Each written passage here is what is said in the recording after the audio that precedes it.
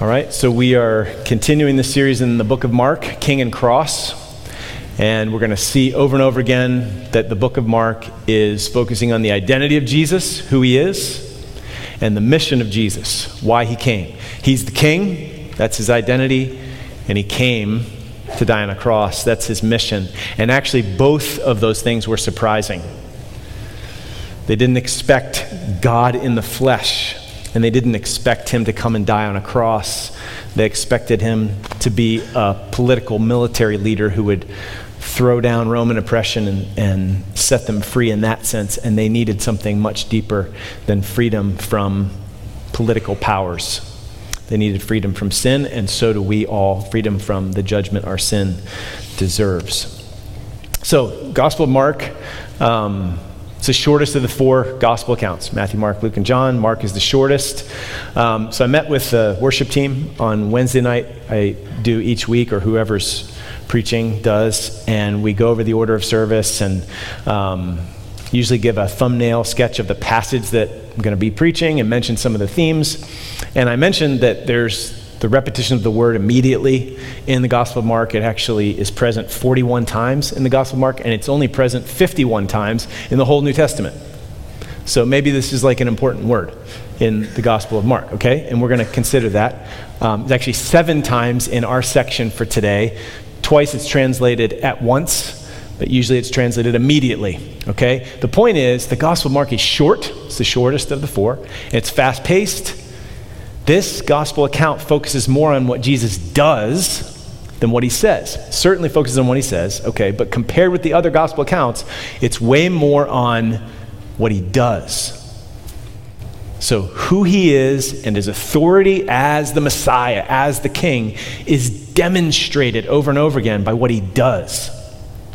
Jesus is a man of decisive action. He's a man on a mission. And there's this sense of urgency, immediately this, immediately that. And actually, we were kind of joking a little bit. I think it was Rob who made this point.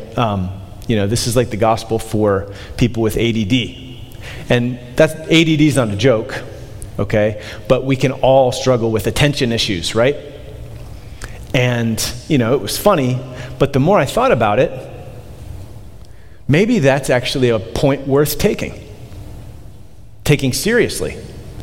Like, again, attention issues are not a joke. They can create real problems. But can't we all, or don't we all, struggle with what we could call spiritual ADD? Like, really attending to, giving God our full attention is not always the easiest thing. I mean, even the psalmist, it's encouraging that he prays, incline my heart to your testimonies and not to selfish gain, because my heart's like spring-loaded to go after everything else. So we need to battle against our attention spans, like our attention that can be so fugitive, like a pinball machine. But bing, bing, bing, like a pinball. Like, it's just so hard to focus.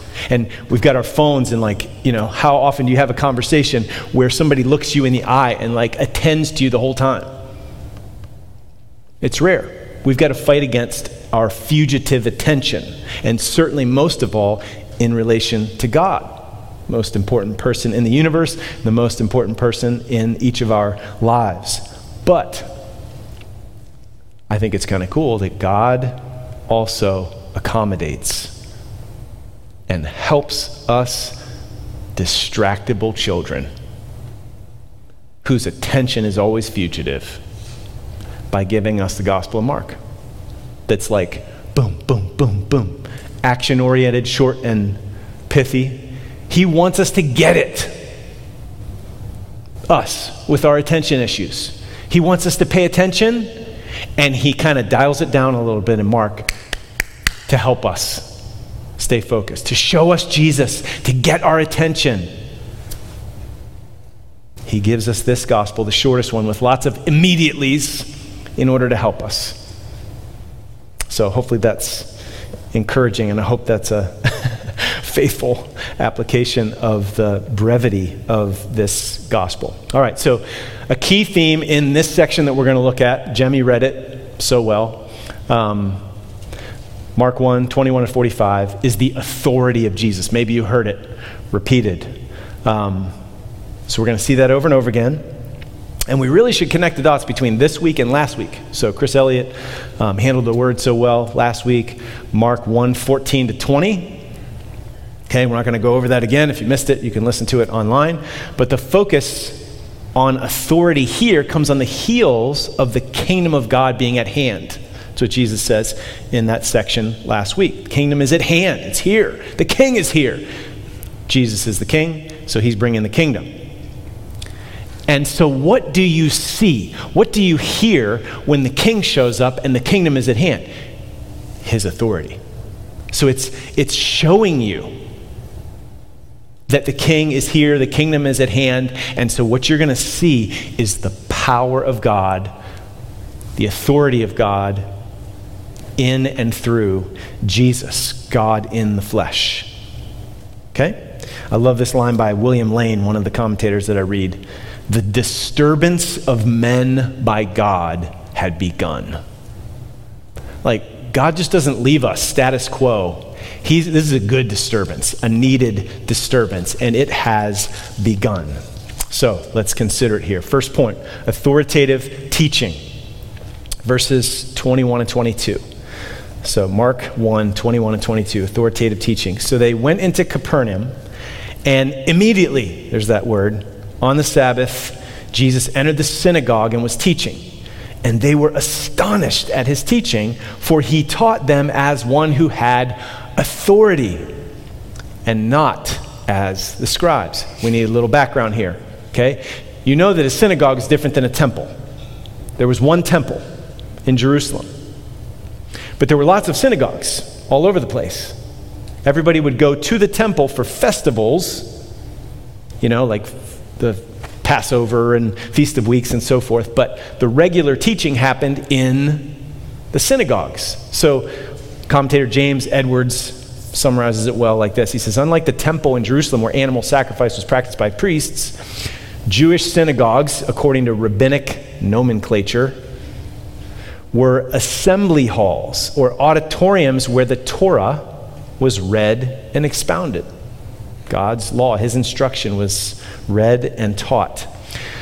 There was but one temple in Jerusalem, whereas synagogues, just means gathering places, could be found throughout the Mediterranean world wherever 10 or more Jewish males 13 years of age or older were present. So if there were that many bar mitzvahed young men in a town, you'd have a synagogue. That's their laws. I didn't make that up. I'm just telling you he's telling us that's what happened back then. The only official in charge of a synagogue was the ruler of the synagogue, position that included the responsibilities of librarian, worship committee, custodian, and perhaps school teacher. The ruler of the synagogue did not preach or expound the Torah, however, which meant that the Sabbath teaching and exposition fell to the laity, and on this occasion to Jesus. Okay? Second thing we need to know is, who are these scribes? Okay, so Jesus' teaching is different from the scribes. His has authority. Well, the scribes were experts in the law, in the Torah. And they were capable of making binding decisions on its interpretation, but really their teaching was characterized by always quoting someone before. Okay? They derived their authority from the tradition of the elders. So they're always quoting others. Jesus had original authority. He didn't quote, thus says so-and-so in the Midrash or whatever. Instead, do you remember in Sermon on the Mount, over and over again, you've heard it said, but I say to you. That was shocking. Okay, we're familiar with it, but that would be shocking. His teaching had authority. He didn't need to depend on anyone else for it. It was original. So we see his authoritative teaching. Secondly, he's got authority over demons. Okay, look at verses 23 to 27. Authority over the demons. Point number 2. And immediately, so that word again, the action is moving along quickly, fast-paced, and immediately there was in their synagogue a man with an unclean spirit. And he cried out, "What have you to do with us, Jesus of Nazareth? Have you come to destroy us? I know who you are, the Holy One of God." So what's going on here? Jesus shuts up this demon quickly because in an ancient Near Eastern mindset, naming someone was an exercise of authority or control over them. And Jesus is saying, I'm in control here, not you. Shut up. But note a few things here. Note this demon's use of I and us. I know who you are. What have you to do with us? Have you come to destroy us? So Jesus isn't just coming for this one. He's aiming to bring down and destroy the whole regime. And they actually know this. A couple other things that are interesting here. The title, The Holy One of God. There's one other person, this is kind of like surprising. There's one other person in the Bible called the Holy One of God. Human. Anybody know who it is? I was surprised. Samson. Okay. Is that supposed to be, what's in their mind here? A little weird that till you stop and think about it. Who was Samson? He was a mess, but he was Israel's deliverer. He was a strong man who delivered God's people from their enemies, the Philistines at the time. Well, Jesus is an even better and stronger strong man without all the moral corruption of Samson. So maybe if you're familiar with the Gospel of Mark or some of the other Gospels, you might be thinking of a passage that's coming up very soon here. Flip ahead to Mark 3. Because again, the Gospel of Mark, all about his identity and all about his mission. Why did he come? What's he here to do? And in Mark 3, Jesus had cast out demons. The scribes said that he was possessed by Satan, was casting out demons by the power of the prince of demons. And Jesus said, what? Like a kingdom divided against itself cannot stand. And then he said in verse 27, no one can enter a strong man's house and plunder his goods unless he first binds the strong man. Then indeed he may plunder his house. That's what Jesus came to do. He's going to bind Satan and plunder his house, set free the captives. That's why he came. He's an infinitely greater Samson. So he is the Holy One of God, not just as a judge and deliverer, but as God in the flesh, the judge and the deliverer. So, this strong man is coming, strongest man. He's going to bind Satan, and he does it not at the expense of Satan's victims, but on their behalf.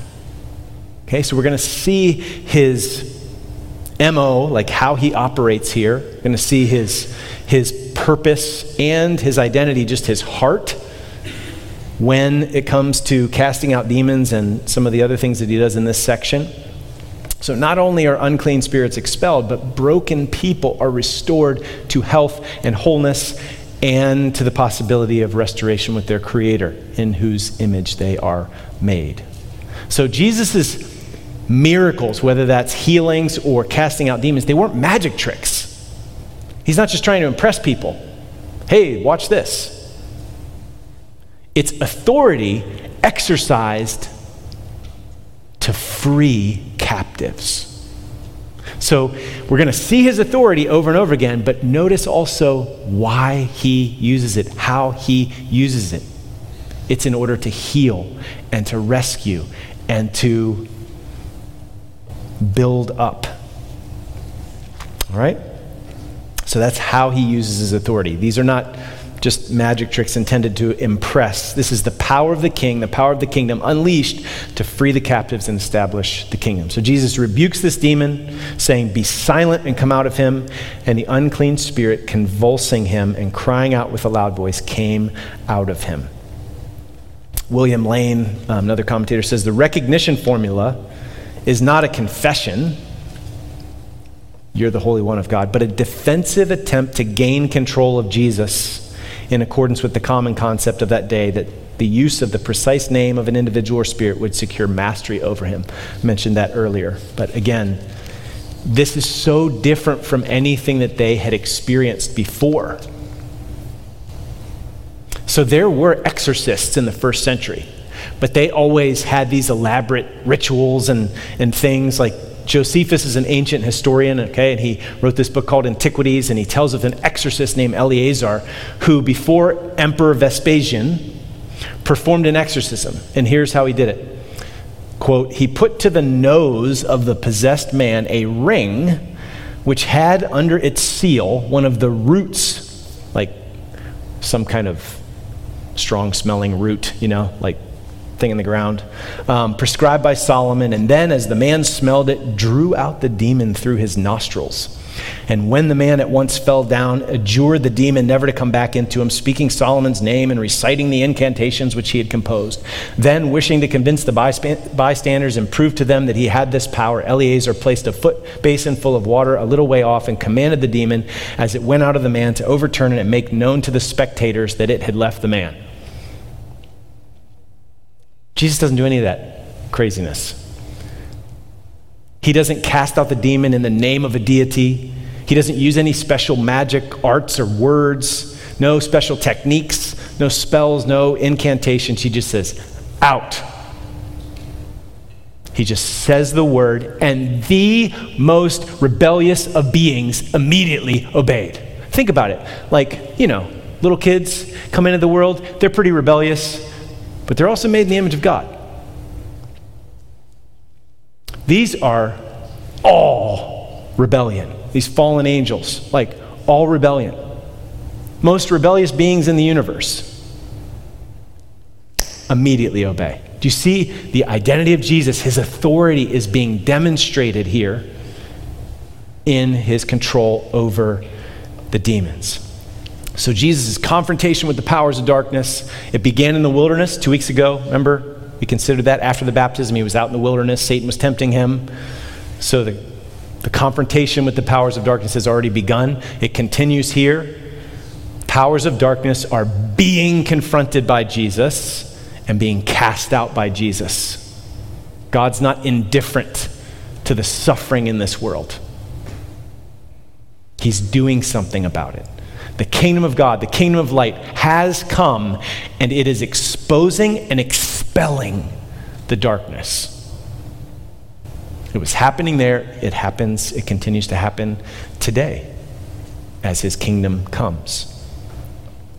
So, domain of darkness has been invaded. Jesus came to bind the strong man, plunder his house.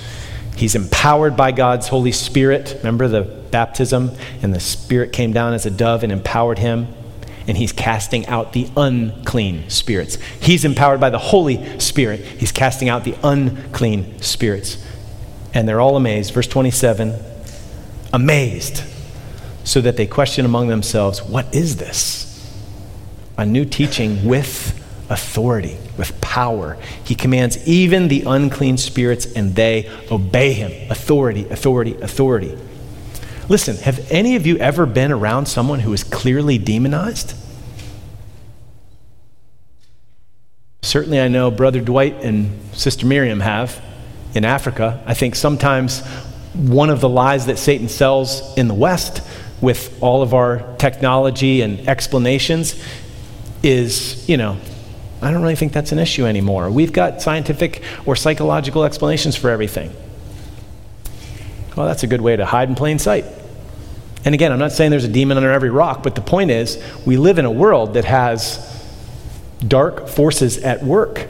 And it's scary stuff if you've ever encountered it.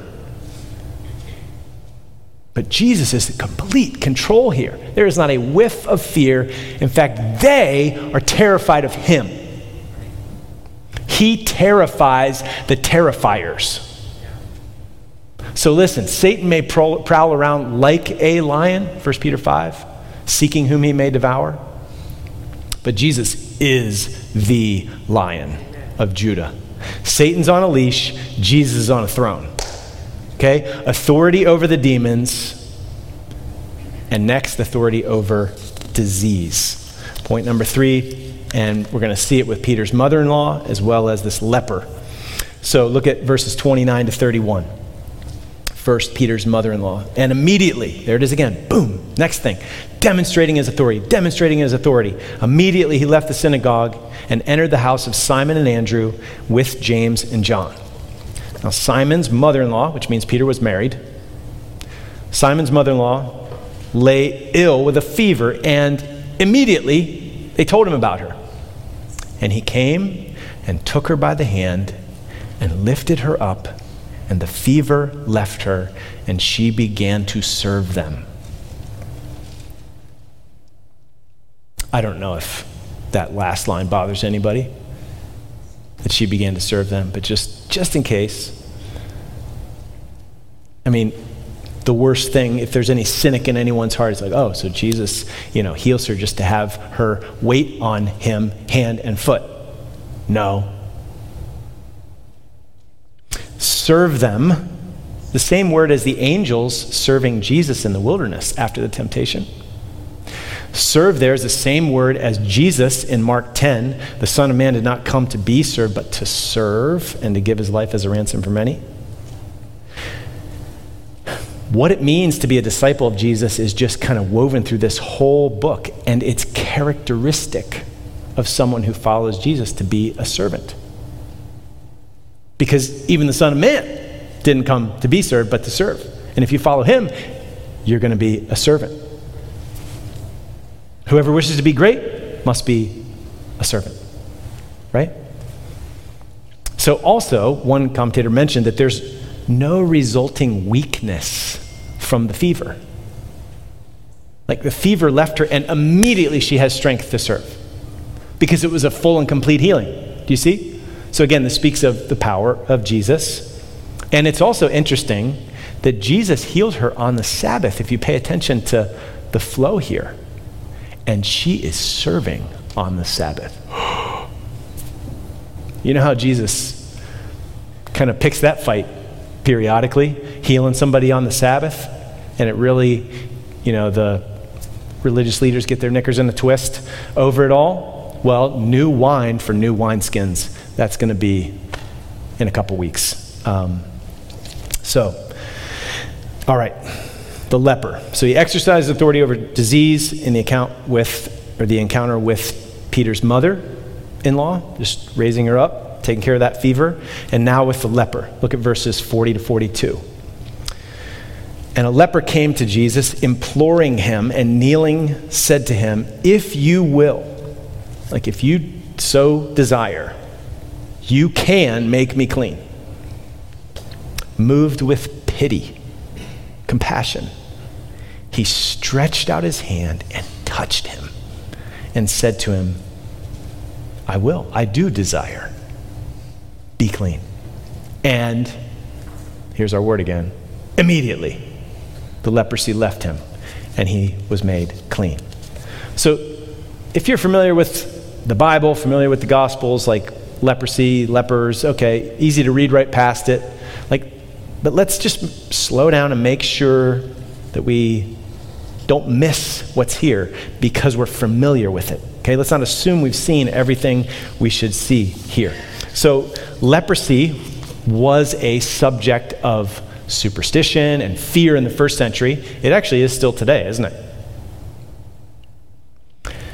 It was considered divine punishment. Only God could cure it. Okay, so you have like Miriam in Numbers 12, struck with leprosy, and only God can heal her. Naaman the Syrian, 2 Kings 5, only God can heal him through ministry of the prophet. The Jewish rabbis actually said, and it was believed at the time, that curing leprosy was as difficult as raising the dead. That was the mindset. And if you've ever made it all the way through Leviticus in your Bible reading program and didn't give up, you made it to Leviticus 13, where what lepers were supposed to do, how they had to conduct themselves according to Mosaic law, is spelled out. So listen to this. The leprous person, I think we have it up there, who has the disease shall wear torn clothes and let the hair of his head hang loose, and he shall cover his upper lip. I think that means masks all the way back then, It's the pandemic, different context. He shall cover his upper lip and cry out, unclean, unclean. He shall remain unclean as long as he has the disease. He is unclean. He shall live alone. His dwelling shall be outside the camp. So James Edwards writes this. This is not simply the description of an illness. It is a sentence.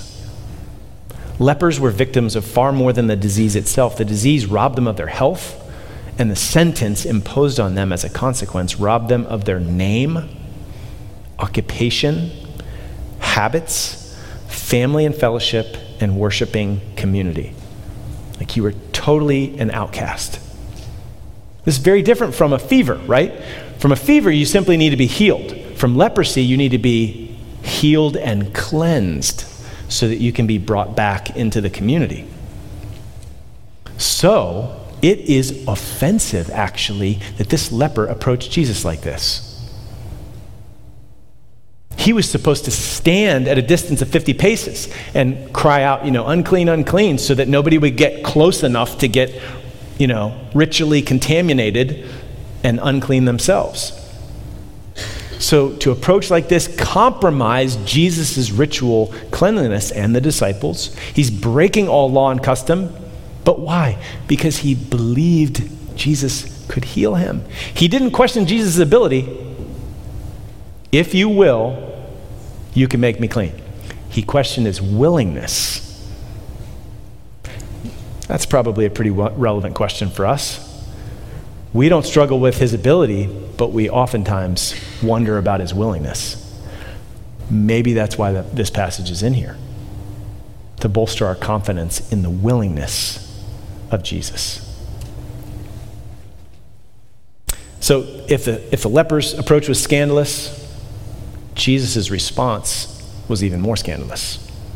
Okay, listen to James Edwards again here.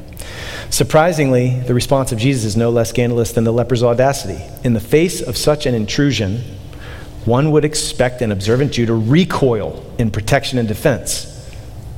But with Jesus, compassion replaces contempt. Rather than turning from the leper, Jesus turns to him. Indeed, he touches him, bringing himself into full contact with physical and ritual untouchability. The outstretched arm of Jesus is a long reach for his day, for any day. It removes the social, physical, and spiritual separations prescribed by the Torah and custom alike. The touch of Jesus speaks more loudly than his words. Isn't that characteristic of the book of Mark? And the words of Jesus touch the leper more deeply than any act of human love. Jesus is not only able, but desirous. I am willing, he says, be clean.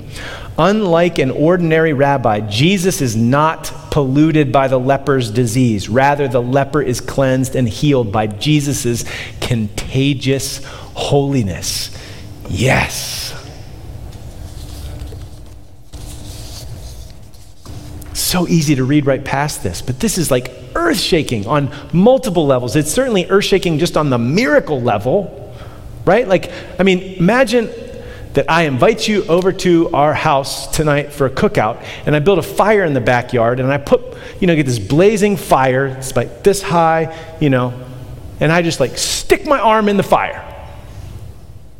And instead of my arm burning off, all the fire, all the heat, everything is absorbed up into my arm.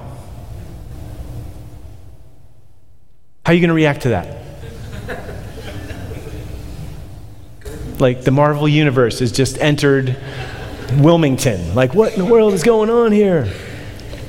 Well, that's the kind of awe that this would elicit. He touches a leper, and instead of him becoming unclean, that leper's cleansed? What? This is hard as raising the dead. Well, okay. He can do that too. And he will. It's almost like he absorbed all the uncleanness into himself and extinguished it. Sounds like the cross. I will take all of your sin and uncleanness and be condemned under the curse so that I can make you clean and holy before God. extinguishes all of that sin and all of its judgment and all the guilt. It is finished. So if Jesus is your king, if he is your savior, all of that defilement, all of that sin, if you turn from your sin, trust in him, you bring all of that uncleanness to the table, and he says, I'll take that. And he gives you his holiness. He sets you apart as his own. So if you haven't done that yet, you can do that right now. All you have to do is ask. He's willing and he's able. Verse 43. And Jesus sternly charged him and said, this is like pretty strong language. He sent him away at once, that's immediately, and said to him, see that you say nothing to anyone. Does that seem kind of like a weird request? But go, show yourself to the priest and offer for your cleansing what Moses commanded for a proof to them. Jesus is honoring Mosaic law here as far as cleanness and so forth.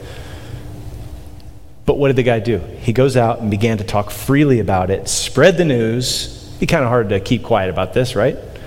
So that Jesus could no longer openly enter a town, but was out in desolate places, and people were coming to him from every quarter. Again, this James Edward guy has a good comment here. He says, an adverse irony results. Jesus has relieved the leper of his burden, but in broadcasting the news, the leper imposes a burden on Jesus, for he could no longer enter a town openly, but stayed outside in lonely places. Mark began this story with Jesus on the inside and the leper on the outside. At the end of the story, Jesus is on the outside in lonely places. Jesus and the leper have traded places. If you were a leper, you were an outcast. You couldn't come in. You were cut off from community. Jesus traded places with this leper. Mark casts him in the role of the servant of the Lord who bears the iniquities of others and whose bearing of them causes him to be numbered with the transgressors. Isn't this cool? Like in these episodes, we're seeing the gospel already in embryonic form. Jesus became an outcast in order to bring home an outcast. So, if you put these three episodes together, points 2 and 3, the demon-possessed man, Simon's mother-in-law, and the leper, we see Jesus' authority over spiritual and physical worlds, dimensions. He's got authority over it all. Now, we heard how Jesus silenced the demon, and he also commanded the leper to be quiet about the healing. Why? This is actually going to be a repeated theme in the Gospel of Mark. It also shows up in some of the other Gospels, so we need to just answer this question, like why the silence? So look at verse 24. The unclean spirit states Jesus' identity in 24, and then it says, I know who you are, the Holy One of God. Jesus rebukes him, verse 25, saying, be silent, shut up, and come out of him.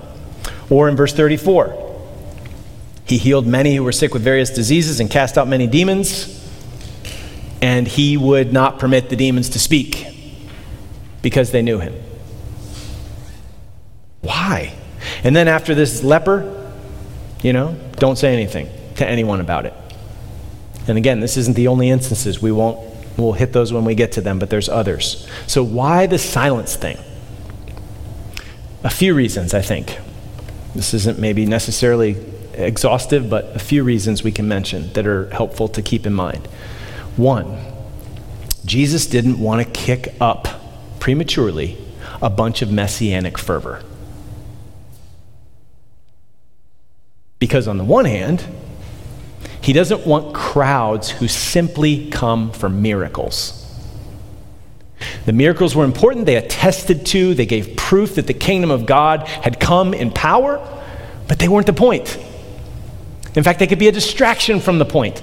So if you get the crowds just coming to him to get their handout, their kind of miracle handout, and that's all they want, that's a distraction from the main point. And you see how when Peter went and got him, hey, everybody's looking for you. He's like, okay, I'm going to move on. because they're looking for me for the wrong reason. I need to preach, and then I ultimately need to die so that everybody knows why they really need me. So, he didn't want to kick up this messianic fervor and distract from the main point because people just wanted a miracle worker. On the other hand, messianic expectations had political, military connotations in the minds of first century Jews. And any revolutionaries were dealt with swiftly by Rome. So Jesus was going to be in control of when he went to the cross, not Rome. So he didn't want to kick up any of that unnecessarily early on. Another reason, so don't kick up the messianic fervor prematurely. And distract from the main point. Secondly, Jesus alone, actually, before the cross and the resurrection, Jesus alone understood who he was and why he came. His closest disciples constantly misunderstand him, right? To have them be his witnesses before they understood would mean the spread of a false gospel. So, again, because he silences his disciples numerous times. All right? I will skip the third reason. Maybe we'll hit it. Oh, man. I need to mention the third reason. So the third one, I actually didn't buy this one at first when I saw it this week, but it ties in with his MO as the servant of the Lord in Isaiah. There's a hiddenness to the work of the servant in Isaiah that is prophecy of Jesus to come. So Isaiah 53, he goes silently as a lamb before the slaughter. That's a picture of kind of the quietness, the hiddenness. But to see a really clear example in the Gospels, Matthew 12, so that you see this here. Jesus, aware that the Pharisees wanted to destroy him, withdrew, and many followed him, and he healed them all. And look at this, and ordered them not to make him known. Why? This was to fulfill what was spoken by the prophet Isaiah. Behold, my servant whom I've chosen, my beloved with whom my soul is well pleased. I will put my spirit upon him, and he will proclaim justice to the Gentiles. He will not quarrel or cry aloud, nor will anyone hear his voice in the streets. A bruised reed he will not break, and a smoldering wick he will not quench until he brings justice to victory, and in his name the Gentiles will hope. His power moves, in a sense, by way of hiddenness. It's part of his MO. Think about the Beatitudes and the kingdom. It's upside down. He doesn't come on a white horse charging and just coercing everyone into submission.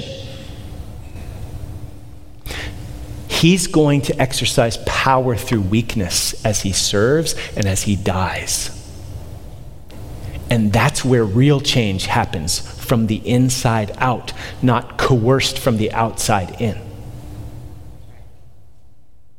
So it is part and parcel with how and why he came. This is the wisdom of the cross. This is the power of the cross. It's insane that we would be singing, "Oh, the wonderful cross. Oh, the wonderful lethal injection. Oh, the wonderful electric chair." What? That's insane. Unless, instead of God coming and just grinding us into submission, God comes and humbly serves us to change us from the inside out, uses his power for our good and our freedom and our forgiveness and our meeting all of our real needs to lift us up. That is the power of the cross. So be quiet, and I'm going to go about this work quietly until I die and rise again and send my spirit, and the kingdom comes like mustard seed. It spreads like leaven. Do you see? It doesn't come by it's just not the exercise of power like the world. Which is why later on, the nations, their leaders, lord it over. Not so among you, if you're my disciples. You are to be a servant, because even the Son of Man did not come to to be served, but to serve and to give his life as a ransom for many. So again, that's why he came. He didn't come to be an impressive miracle worker. He came to live and die to bring the kingdom. So, let me see here.